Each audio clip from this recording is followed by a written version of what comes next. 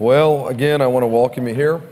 Everybody pull out one of these, or this little, it says sermon notes on it. You can find it over in the venue. We also have one online for you. And I create this for probably most of you, so you can kind of track where we're going in the message. Maybe you might hear something in a song or in a message or something that you go, wow, I need to remember that. You can write it down on here. We also create for you a daily meditation page, which kind of goes along with the topic, so that all week long, Monday, Tuesday, Wednesday, you can kind of keep immersing yourself in our message here, and I want you to take advantage of it. Before I get into the message, though, I want to do a little follow-up, maybe come back around on our special offering that we took for our school, our tuition assistance offering. And most of you in here, 99% of you, know about it. You participated in it, and we have about $450,000, actually over $450,000 that was given, and it has one purpose, and that is to help people get their children or their grandchildren into our school. And every single nickel of that offering goes to help people get their children, grandchildren into our school. We recognize that there are some people who can afford to put people into our school to have a good quality education, Christian education. But we also know that for some, you're close. You just can't pull it off, with all the stuff of life, the rent or your mortgage or whatever all that is, and by the time you pay for groceries and all that kind of stuff, you're just a little bit short. Well, that's what this tuition assistance fund is all about. We know that many of you want to get your kids into our school. We hear about it all the time, but we just can't afford it. What I want to challenge you to do is at least go and take your son, your daughter, your grandchildren, whoever it is, over to the school and see. If you don't ask, hey, can I get some help? You'll never know whether you'll be able to make it or not. One of the things that kind of is amazing is this, and it's kind of shocking, is that we have people still who are part of our church family who go, I didn't try to get my children into the school because I just know I can't afford it. Well, did you go over and see if tuition assistance would help you? No. Well, don't do that. Gather the wisdom that you need, because just maybe you might be able to get your children into our school. You'll never know, at least until you try. And next weekend, after each of our gatherings on Saturday night, Sunday morning here at 9 or 11 o'clock, Pastor Bobby Kirchner, who was up here just a little bit ago, he's the superintendent of our school, is going to have about a 15-minute informational meeting where you as a parent or a grandparent can come and ask some questions. We'll have some packets of information that we can hand out to you to see if maybe you'd be able to get your student, your child, your grandchild, or maybe somebody that you love deeply into our school. Okay, so next week you might want to take advantage of that. Okay. I want to share with you two of the most powerful words maybe that were ever spoken. They're just 8 letters, but they're without a doubt two of the most powerful words you'll ever hear. They'll literally change your life forever.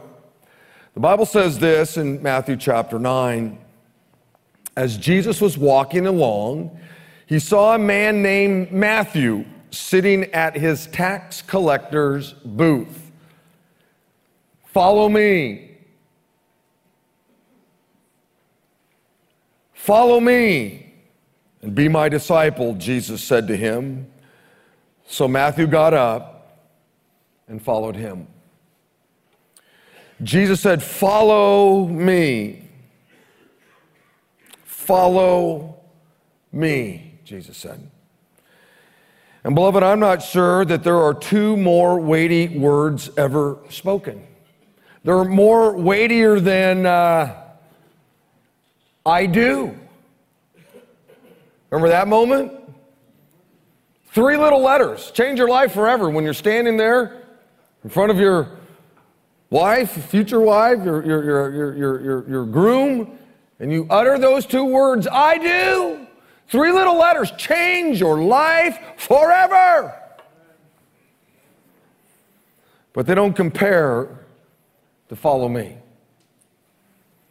How about these 2 words? I remember when I heard them. I was right over here in my office. I had an office right outside these doors. I was the youth pastor here. My wife, Michelle, came in and she said, I'm pregnant.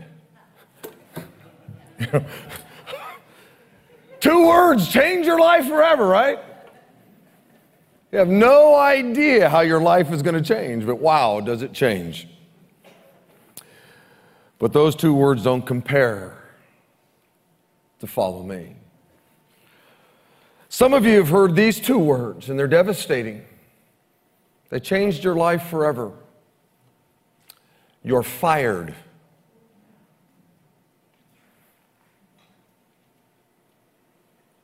Different emotion than I do, or I'm pregnant, but 2 powerful words. But they don't compare to follow me.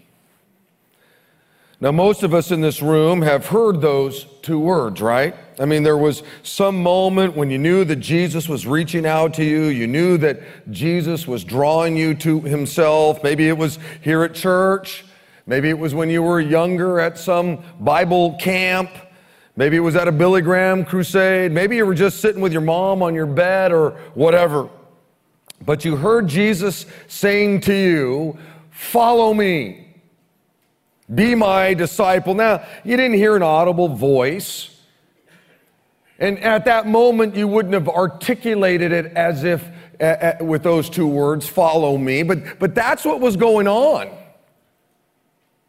You sensed something was happening. You sensed that God was drawing you to himself. And basically what was happening is the same thing that happened to Matthew. Now, he actually heard audible voice, follow me, but we heard something like that. For me, it was 35 years ago I heard Jesus speak those words. And once again, I didn't hear an audible voice, and I wouldn't have articulated it like that. But I can look back now and go, that's exactly what was happening 35 years ago. I heard Jesus saying, follow me, Rick. I want you to be one of my disciples. But here's the sad thing. The sad thing is that most people aren't really sure what those 2 words mean.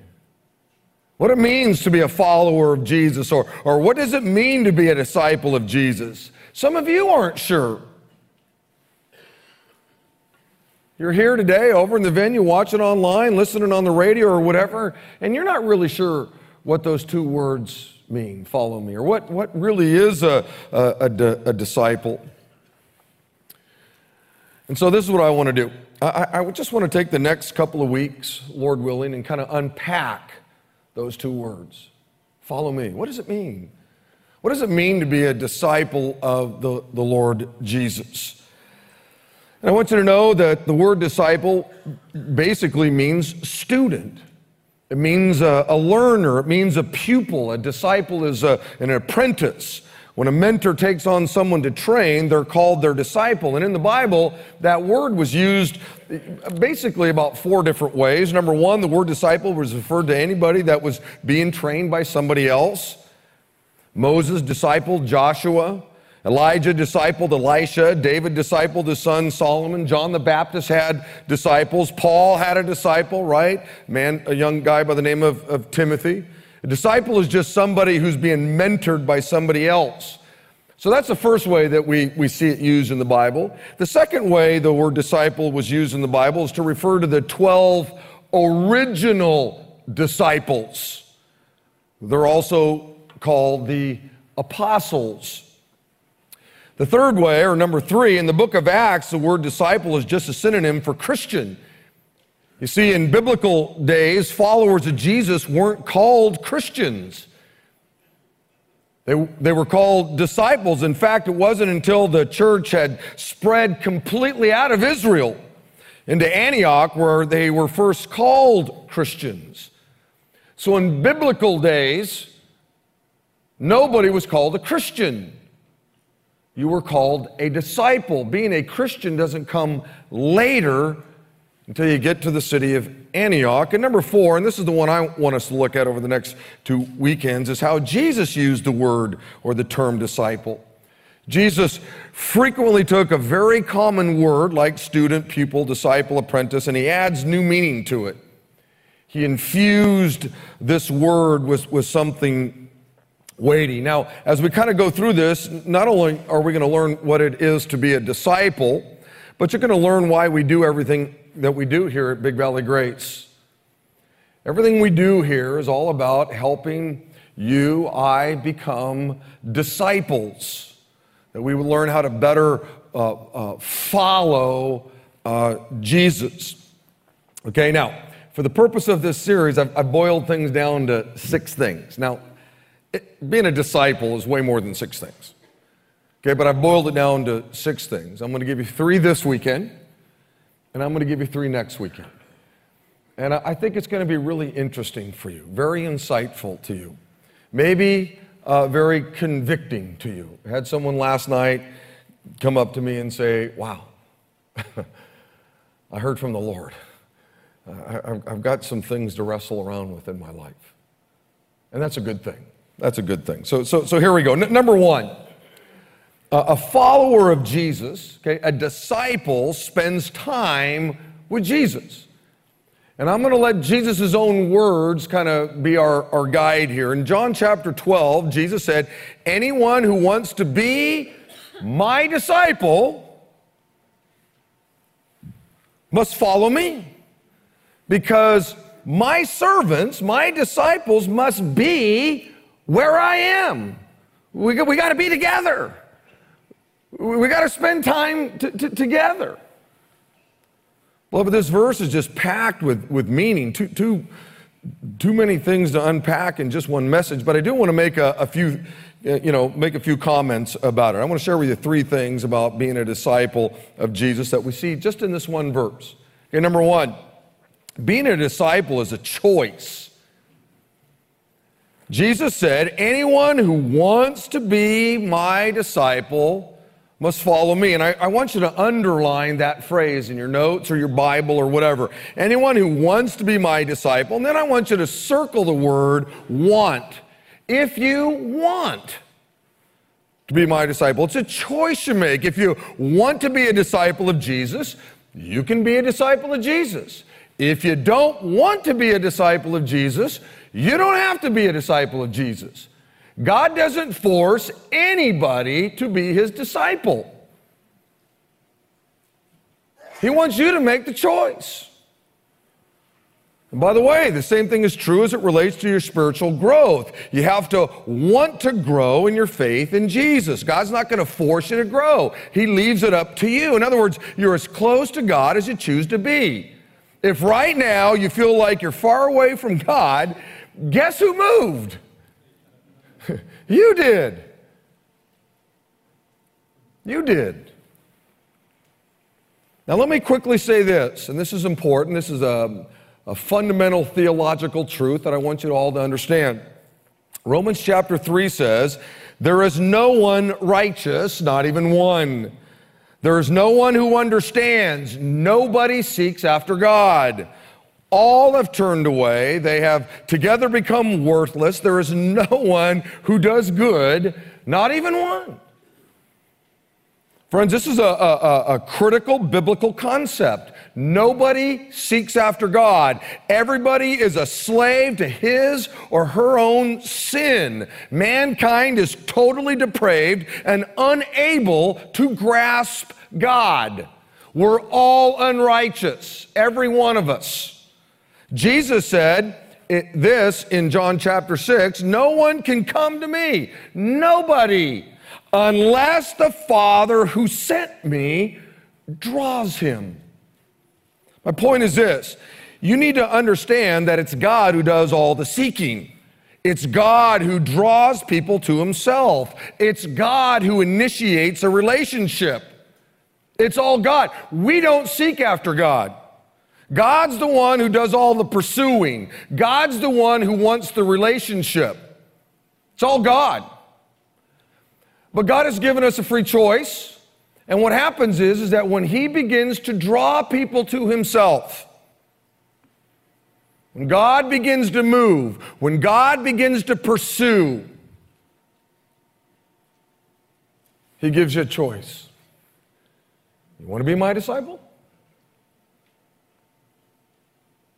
Or not? And people make a choice. See, I know God loves everybody. I know that. I know God wants everybody to spend their eternity with Him in heaven forever. God doesn't want anybody to perish outside of a relationship with Him. I know that. The Bible teaches that. I know that God draws people. But we also have a point where we have to make a choice. And we can say, God, you know what? I don't want you. In fact, you can make the choice to say, God, I don't even believe in you. You can make that choice. Or you make a choice to say, you know, I want to be one of your disciples. It's a choice that you make. But the second thing is this that I see in this verse. Being a disciple requires a commitment. He says, anyone who wants to be my disciple must follow me. First, Jesus says, if you want to be my disciple, that's great. It's a choice. You have to want to be His disciple. You have to want to grow in your faith. But then it moves to a commitment. Jesus says you must come and follow. In other words, if you want to be His disciple, that's great. But Jesus' disciples have to then make a commitment. You can't just sit around and do nothing. A follower of Jesus is active. A follower of Jesus is engaged in life. You got to actually follow Jesus. You see, it's one thing to want to do something, right? It's a whole other thing to make a commitment to actually pull off whatever it is you want to do. You'll never get married unless you want to get married, right? But once you make that decision, you know what? I want to get married. I want to find a gal that I could spend the rest of my life with, that I could laugh with and cry with and pray with. I want to find a gal, you know, who will lift me to new heights in my walk with God. Or if you're a gal, you know, I want to get married. I want to find a guy who will, love me and care for me and I can laugh with and cry with. I want to find a man who will lift me to new heights in my walk with the Lord, you know. It's a good thing to want it because you'll never do it unless you want it. But it's a whole other thing to walk down an aisle and look that person in the eye and make a vow to them, make a commitment to them. See, it's easy to want to do something. And Jesus says it begins with wanting to be my disciple, wanting to get married, so to speak. But after you make the decision to want to do it, it takes a commitment. Just like it does marriage. Got to make a commitment. A lot of people want to lose weight. Okay, good. Whole other thing to actually pull it off and make a commitment to lose the weight, isn't it? But it begins with the wanting. You got to want to do it. Jesus said, if you want to be my disciple, if you make a choice to follow me, you have to make a commitment to me. You have to actually follow me, which leads me to number 3. Third thing I want to make reference to in this verse, being a disciple is about a relationship. It's about spending time with Jesus, right? I'm just bringing it back around. Anyone who wants to be my disciple must follow me because my servants, my disciples, must be where I am. We got to be together. Being a disciple of Jesus is about being with Jesus. That makes sense, doesn't it? Hard to have someone mentoring you that you're never with. Hard to have somebody who's teaching you things if you're never with them. This is about spending time with Jesus. It's not about following a bunch of rules and regulations or following some ritual or following some formula. It's about being where Jesus is. Jesus said, my servants must be where I am. A disciple of Jesus has to hang out with Jesus. That kind of makes some sense, right? We're not building the space shuttle here. Just pointing out a few things. In Mark chapter 3, it says this: Jesus chose 12, and he called them his apostles. He wanted them to be with him. Well, that's crazy. No, because he knew he was going to disciple them. He knew he was going to train them. They were going to be his apprentices. And if you're going to be a disciple of somebody, you got to spend time with them. And the first thing I want to point out about what a disciple is a disciple is somebody who wants to be a disciple. They've made a commitment to it, and they say, you know what? I am going to hang out with Jesus. I'm going to spend time with Jesus. But how do we do that? How do we do that? See, in biblical days, that would have been easy, because he was actually around. But how do we do that today? You see, Jesus died on a cross. He was put into a tomb. He walked out of that tomb 3 days later, and now he's at the right hand of the Father. So how do we, as disciples, we as his followers, how do we spend time with Jesus today? Well, there's a number of ways, but let me give you the two big ones. The first one is you spend time with Jesus when you read and study and memorize and meditate on his book. This is the number one way that one of Jesus' disciples spends time with Jesus today. If you want to be his disciple, that's great. But then you have to move to a commitment. You have to follow him. You have to spend time with him. It's one of the distinguishing marks of a disciple is that they spend time in the Word of God, reading it, studying it, memorizing it, meditating on it.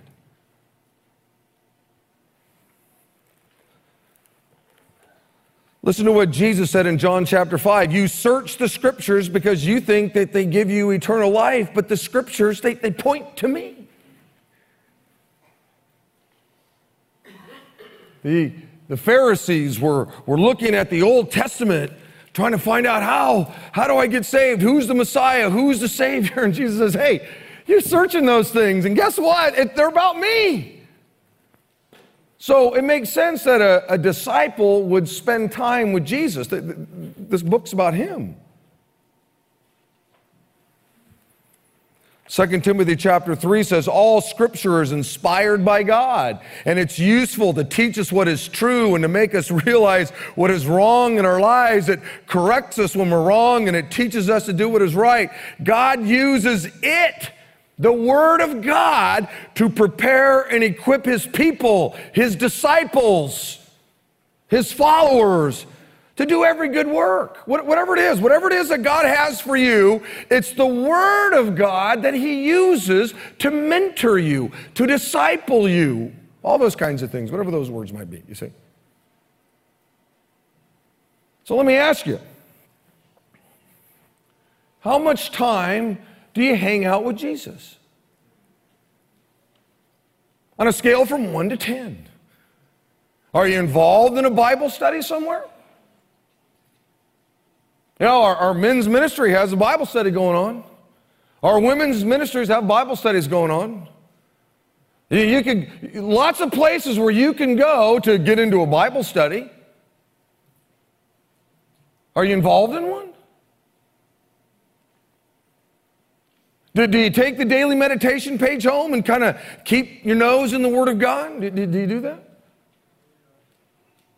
Do you go to prime time, and get in there and fellowship with other believers and, get into the Word again? Do you do that? I don't know. All I know is that Jesus said that if you want to be my disciple, fantastic. You have to make a commitment, and that commitment is you got to spend time with me. And obviously how we do that today is primarily through the Word of God. Do you get up in the morning and read the Scriptures? Do you have a time on your lunch hour to read the Scriptures? Do you find yourself reading the scriptures throughout the day? And not just reading them, but then also saying, you know what, God, I'm not really good at memorizing things, but I'm going to give it a shot because I'm your disciple. I've made a choice to follow you, and I realize it came with a commitment. And so I'm going to give it a shot. And I hate people who can, look at something one time and they got it memorized. Don't you hate people like that? I know people like that. That doesn't work for me. But because I'm his disciple, and I've made that commitment, it doesn't matter how hard it is, I still do it. Because that's what being a disciple's about, or at least one of the things that it's about. You see, here at Big Valley Grace, anybody who wants to be a disciple, that last week, almost 200 people marked on their cards and put a little star on there, that they sensed maybe God was calling them, and they said, I want to be a follower of Jesus. Well, that's fantastic. It's the next step that's always hard. See, we asked them to make a commitment then to come to the follow class. And it's in the follow class where we begin to unpack some things. And the very first lesson in the follow class is all about the Bible. We're going to talk about the importance of the Word of God, that somebody who wants to be his disciple has to spend time in this book. But what happens a lot is this. A lot of people want to be a follower. They mark it on their card. But the idea of making a commitment to come down here on Wednesday night, oh man, I'm too busy. Okay. Jesus is not going to force you to be his disciple. Remember, that's a decision you make. He's not going to twist your arm and say, come on, you're going to be my disciple. No, that is not how God works. If you want to be his disciple, fantastic, but there's a commitment involved. And it begins with spending time with the Lord in his word. The Bible says in Romans chapter 10, so faith comes from hearing. That is, hearing the good news about Christ.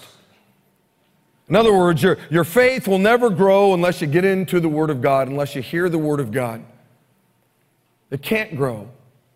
There's no way that Jesus can disciple you, mentor you, if you don't hear him.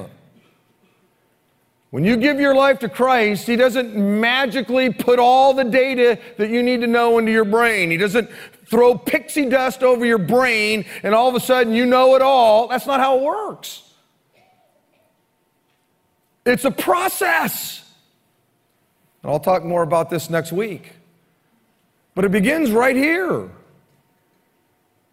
This is how it works.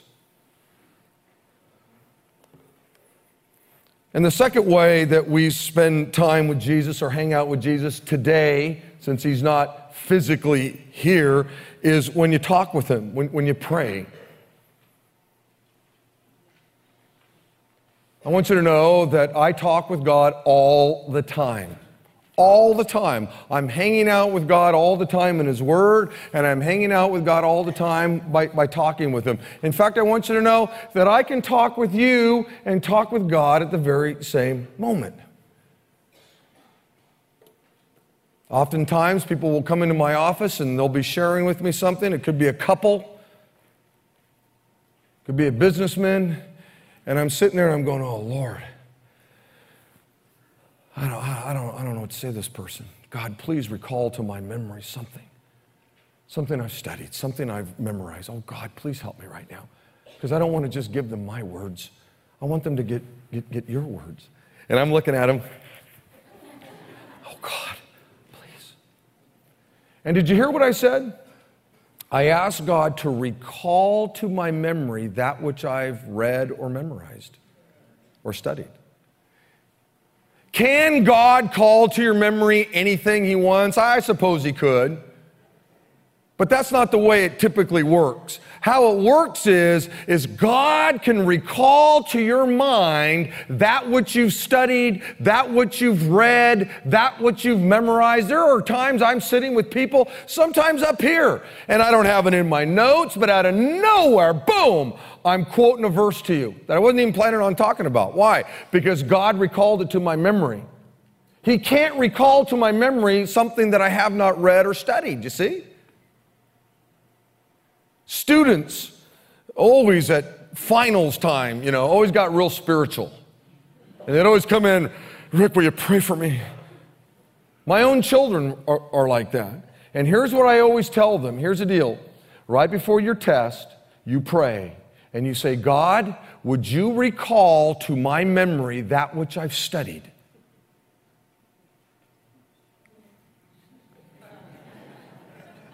See, that's the way it's supposed to be. You've studied a topic. I don't know, who won the Civil War, right? You've studied it, you've read it, you've studied it, and now you're going to take a test on it. God, would you recall to my memory that which I've studied? That's the prayer. Because if you go into the test and you haven't studied or anything, good luck. God can't recall anything to your memory, can he?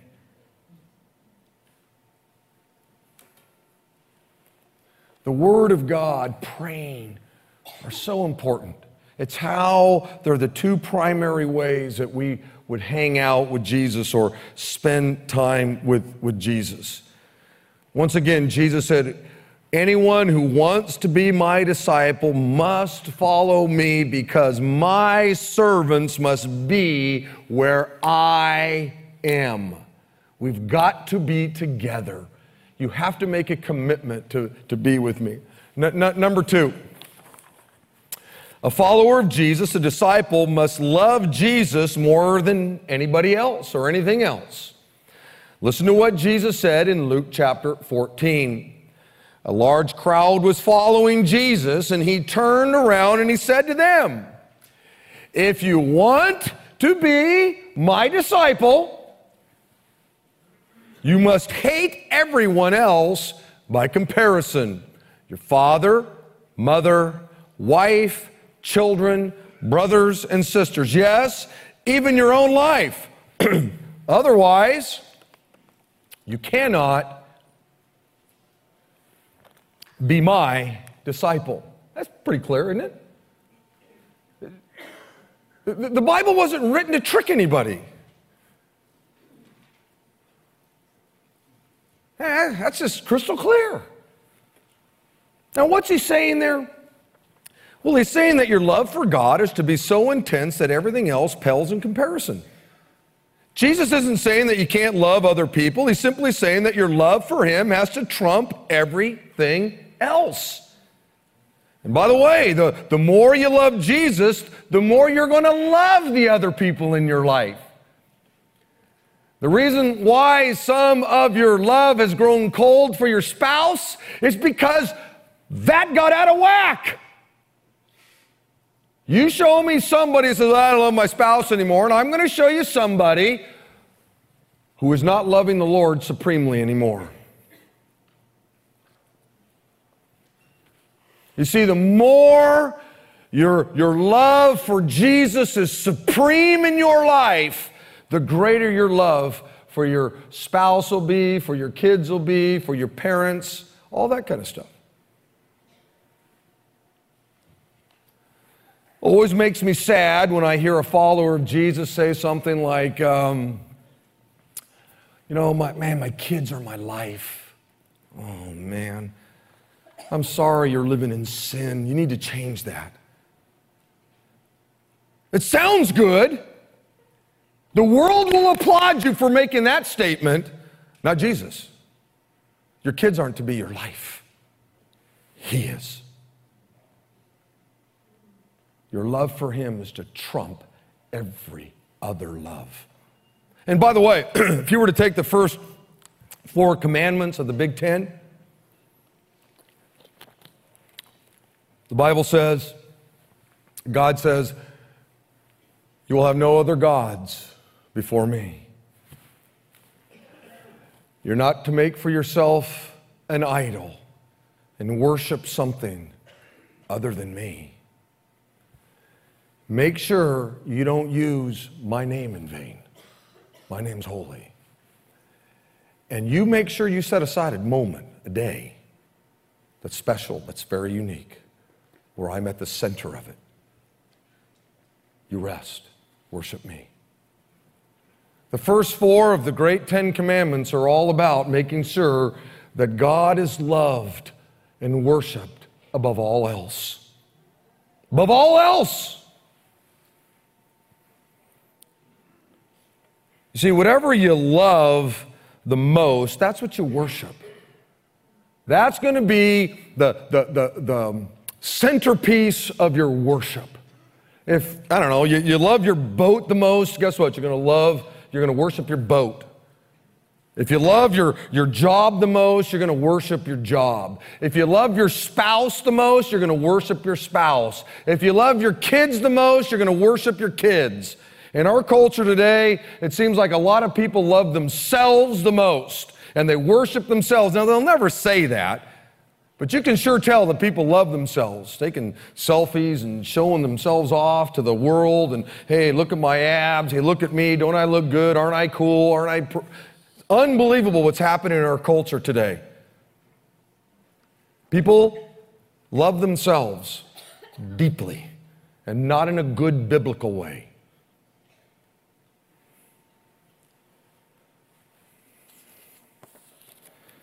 Jesus said, if you want to be my disciple, you must hate everything else by comparison.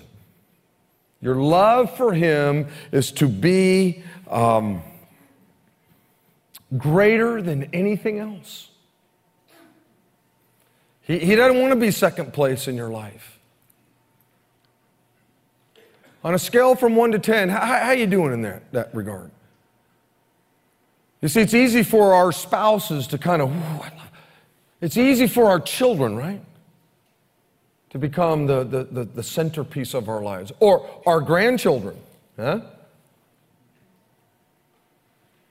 And God wants you to love your parents, and God wants you to love your kids. That was number 5 of the Big Ten, honor your mom and dad and all that. God wants you to do all that. It just makes sure you don't cross a line and your love for somebody else or something else trumps me. Jesus said, my disciples spend time with me, and my disciples love me above everything else. Number 3, a follower of Jesus, a disciple, must love every other disciple or every other follower. Listen to what Jesus said in John 13. He said, I'm giving you a new commandment. Love each other just as I have loved you. You should love each other. For your love for one another will prove to the world that you are my disciple. Now, this is where things get a little dicey. This is where it gets hard. It's easy to love God because he's perfect, right? But it's the guy sitting next to you. That's hard. It's one thing to say, man, I will love God supremely. But loving that guy, that gal, that person, that's harder, isn't it? You see, sometimes people can be irritating or obnoxious. Sometimes people can get on our nerves. Sometimes people can just be downright crummy. Yet Jesus says, if you're going to be my disciple, you can't just love me. You have to love everybody else in my family. You have to love your brothers and sisters in the Lord. And what exactly is the family of God? It's the church. We're called the family of God, those of us that have given our lives to Christ. We're brothers and sisters in the Lord. We're the bride of Christ. And God says, listen, if you're going to be my disciple, fantastic. You make sure you hang out with me. You make sure you love me supremely. But there needs to be a love between you. Between your fellow brothers, fellow sisters. Look, one of the great marks that you're a follower of Jesus isn't the fact that you got a bumper sticker on your car that says, honk if you love the Lord. Nothing wrong with that. It isn't, I wear cross jewelry. Madonna wears a big cross. Doesn't mean anything. No, I don't have a problem with wearing cross jewelry. My wife's got a beautiful cross. Jesus didn't say the thing that's going to prove to the world you're one of my disciples, if you're carrying around your 4 foot by 4 foot Jerry Falwell Bible. Nothing wrong with a 4 foot by 4 foot Jerry Falwell Bible. Nothing wrong with that. I'm sure I got one. But that's not the distinguishing mark. He didn't say that the great mark that's going to show the world that you're one of my disciples if you wear a really cool witness wear, with a cool phrase, turn or burn, or whatever the shirt says. I don't know. There's nothing wrong with wearing witness stuff. Wear it. Jesus said, here's the deal. It's your love for one another. That's the great sign that you're one of my disciples. And let me tell you something.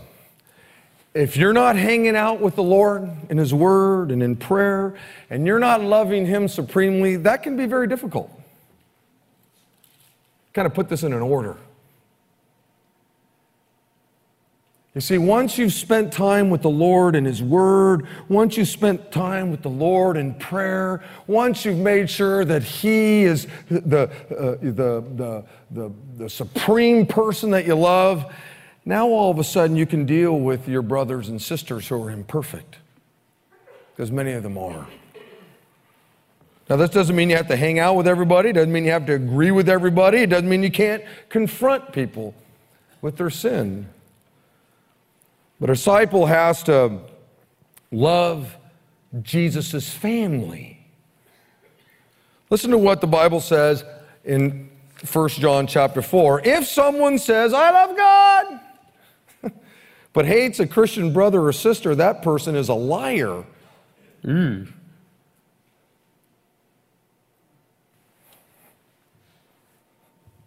Just let that sink in for a moment. I remember when I was studying this past week, and I remember just stopping on that verse, saying, oh man, Lord.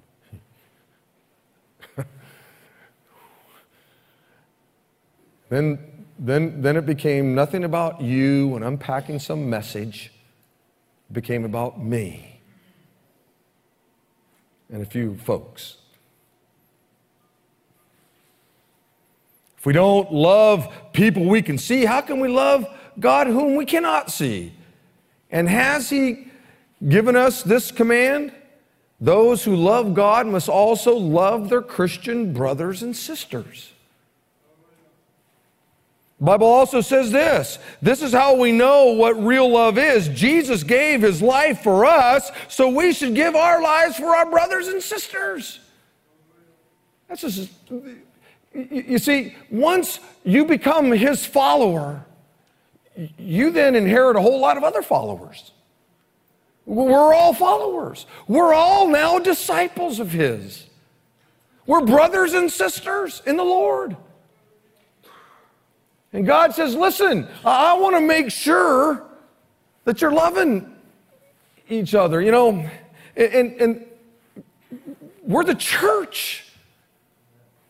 There's a lot of books that have been written, and I've read some of them, and I've met with people who say, I love Jesus, I just hate the church.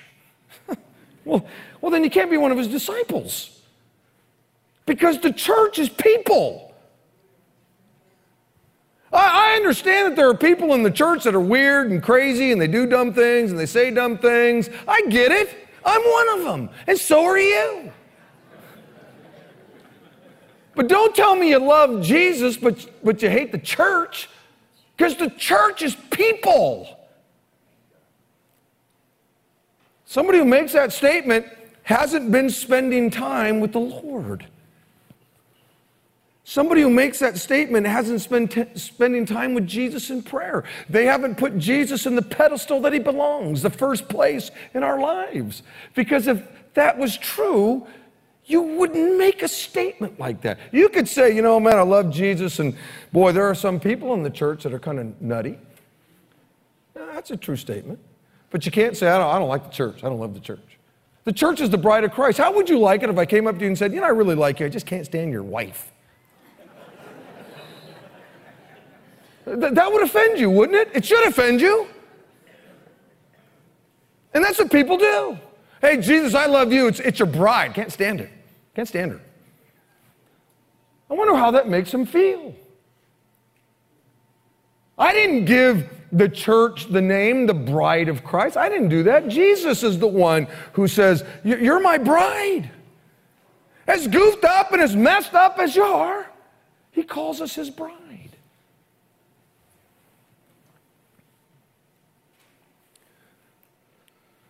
A lot of people out there think that they can follow Christ but not love the church that he died for and gave us life for. My goal throughout these next couple of weeks, and who knows, it may grow into something bigger, is I just want you to hear the words of Jesus about what it means to be a real follower of the Lord, what it means to be his disciple. And it all starts right here. A disciple is somebody that hangs out with Jesus. They spend time with Jesus. They spend time with Jesus in his word. They spend time with Jesus in prayer. And you need to ask yourself, do I do that? Because if you don't, maybe you're really not a disciple. The second thing is, Jesus said, hey, if you want to be my disciple, I have to be number one. You have to love me above anything else. Are there things that you love more? I mean, I know you love Jesus. I'm not saying you don't love Jesus. But are there some things that you love more than Jesus? If there are, maybe that's something you wrestle around with. And number three, a follower of Jesus, a disciple, must love every other disciple. And like I said, doesn't mean you got to hang out and do life and barbecue together and go to games together. But you got to love the church. You got to love your fellow brothers and sisters, the family that Jesus has put together. Doesn't mean you can't confront somebody. Doesn't mean, you can't go, wow, that person's immature, or that person's growing in their faith or whatever. But you have to have a love for them, according to Jesus. According to him. There's a banner that we put out front out here, and I want to end with this. And I like the banner. Saw it last night. I really liked it. Brought joy to my heart. And I want you to see it out there. It's a quote from Jesus from Matthew chapter 6. Jesus said, seek the kingdom of God above all else. Some of your Bibles say, seek first the kingdom of God. Look, it's not the only thing you seek. I seek to have a wonderful relationship with my wife.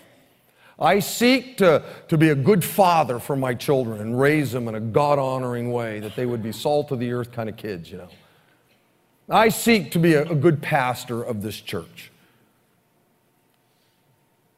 God didn't have a problem with that. God says, look, here's the deal. You seek my kingdom first. You make sure, Rick, because you're one of my disciples. You wanted to follow me. You've made a commitment, and here's the deal. You seek me first, and you live righteously. Live according to my word, and I'll take care of everything else. You're my child. You're my apprentice. And I'm your mentor. And the thing about Jesus being your mentor, he can pull that off. He can take care of everything. As long as I put Jesus in the right place, I'm seeking him, hanging out with him.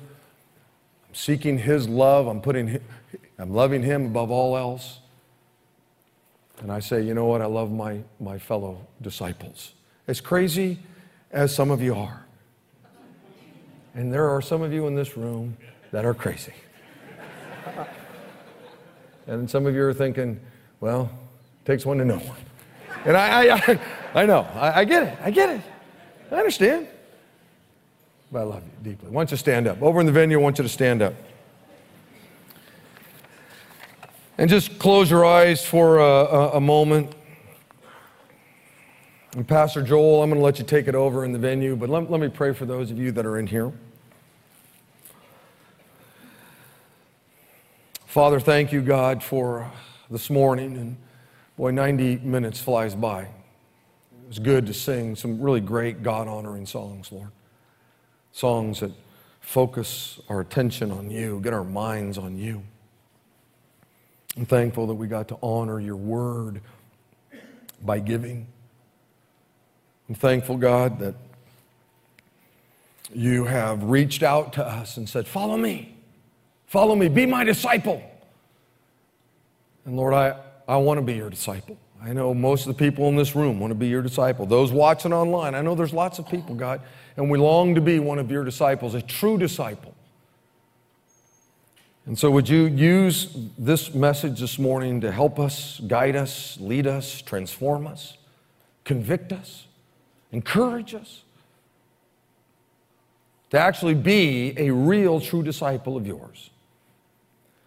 Lord, thanks for being a great God. And I pray this in your name. And all of God's people said, amen. Hey, Lord bless you. Live for Jesus.